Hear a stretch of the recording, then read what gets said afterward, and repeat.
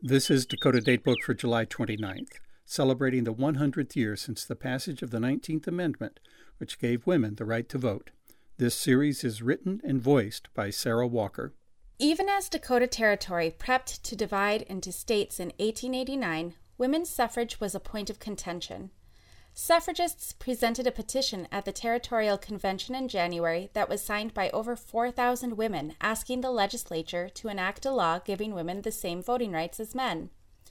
A pro-suffrage representative, Mrs. Barker, spoke at the territorial session, noting 4,000 Christian women of Dakota have sent up their prayers and petitions asking for the right of suffrage.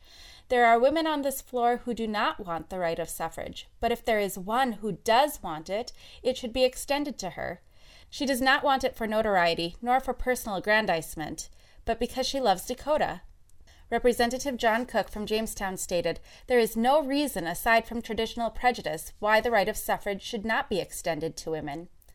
Suffrage was not enacted at this session, but next up was the Constitutional Convention, which convened in Bismarck on July 4th that year. The men held many discussions about who could vote, debating how long someone had to be a resident to vote, and whether foreign-born residents could vote before becoming citizens.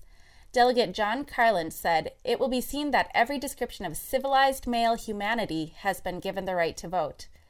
Though it garnered great discussion, women's suffrage ultimately would not be offered in North Dakota's new constitution. It was even debated whether or not the legislature should be given the power to let women vote. Some argued that they should not be granted this, since they could not then repeal the right. Eventually, it was established that women's suffrage could be extended by the legislature, but could not pass unless approved by a majority in a general election.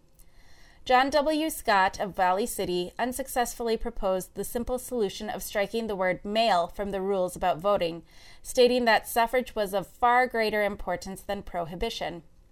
Mr. Carland noted, "It is not necessary in the advocacy of this question for any delegate to champion the right of women's suffrage. It is sufficient for him to know that he is doing justice to every citizen, whether male or female.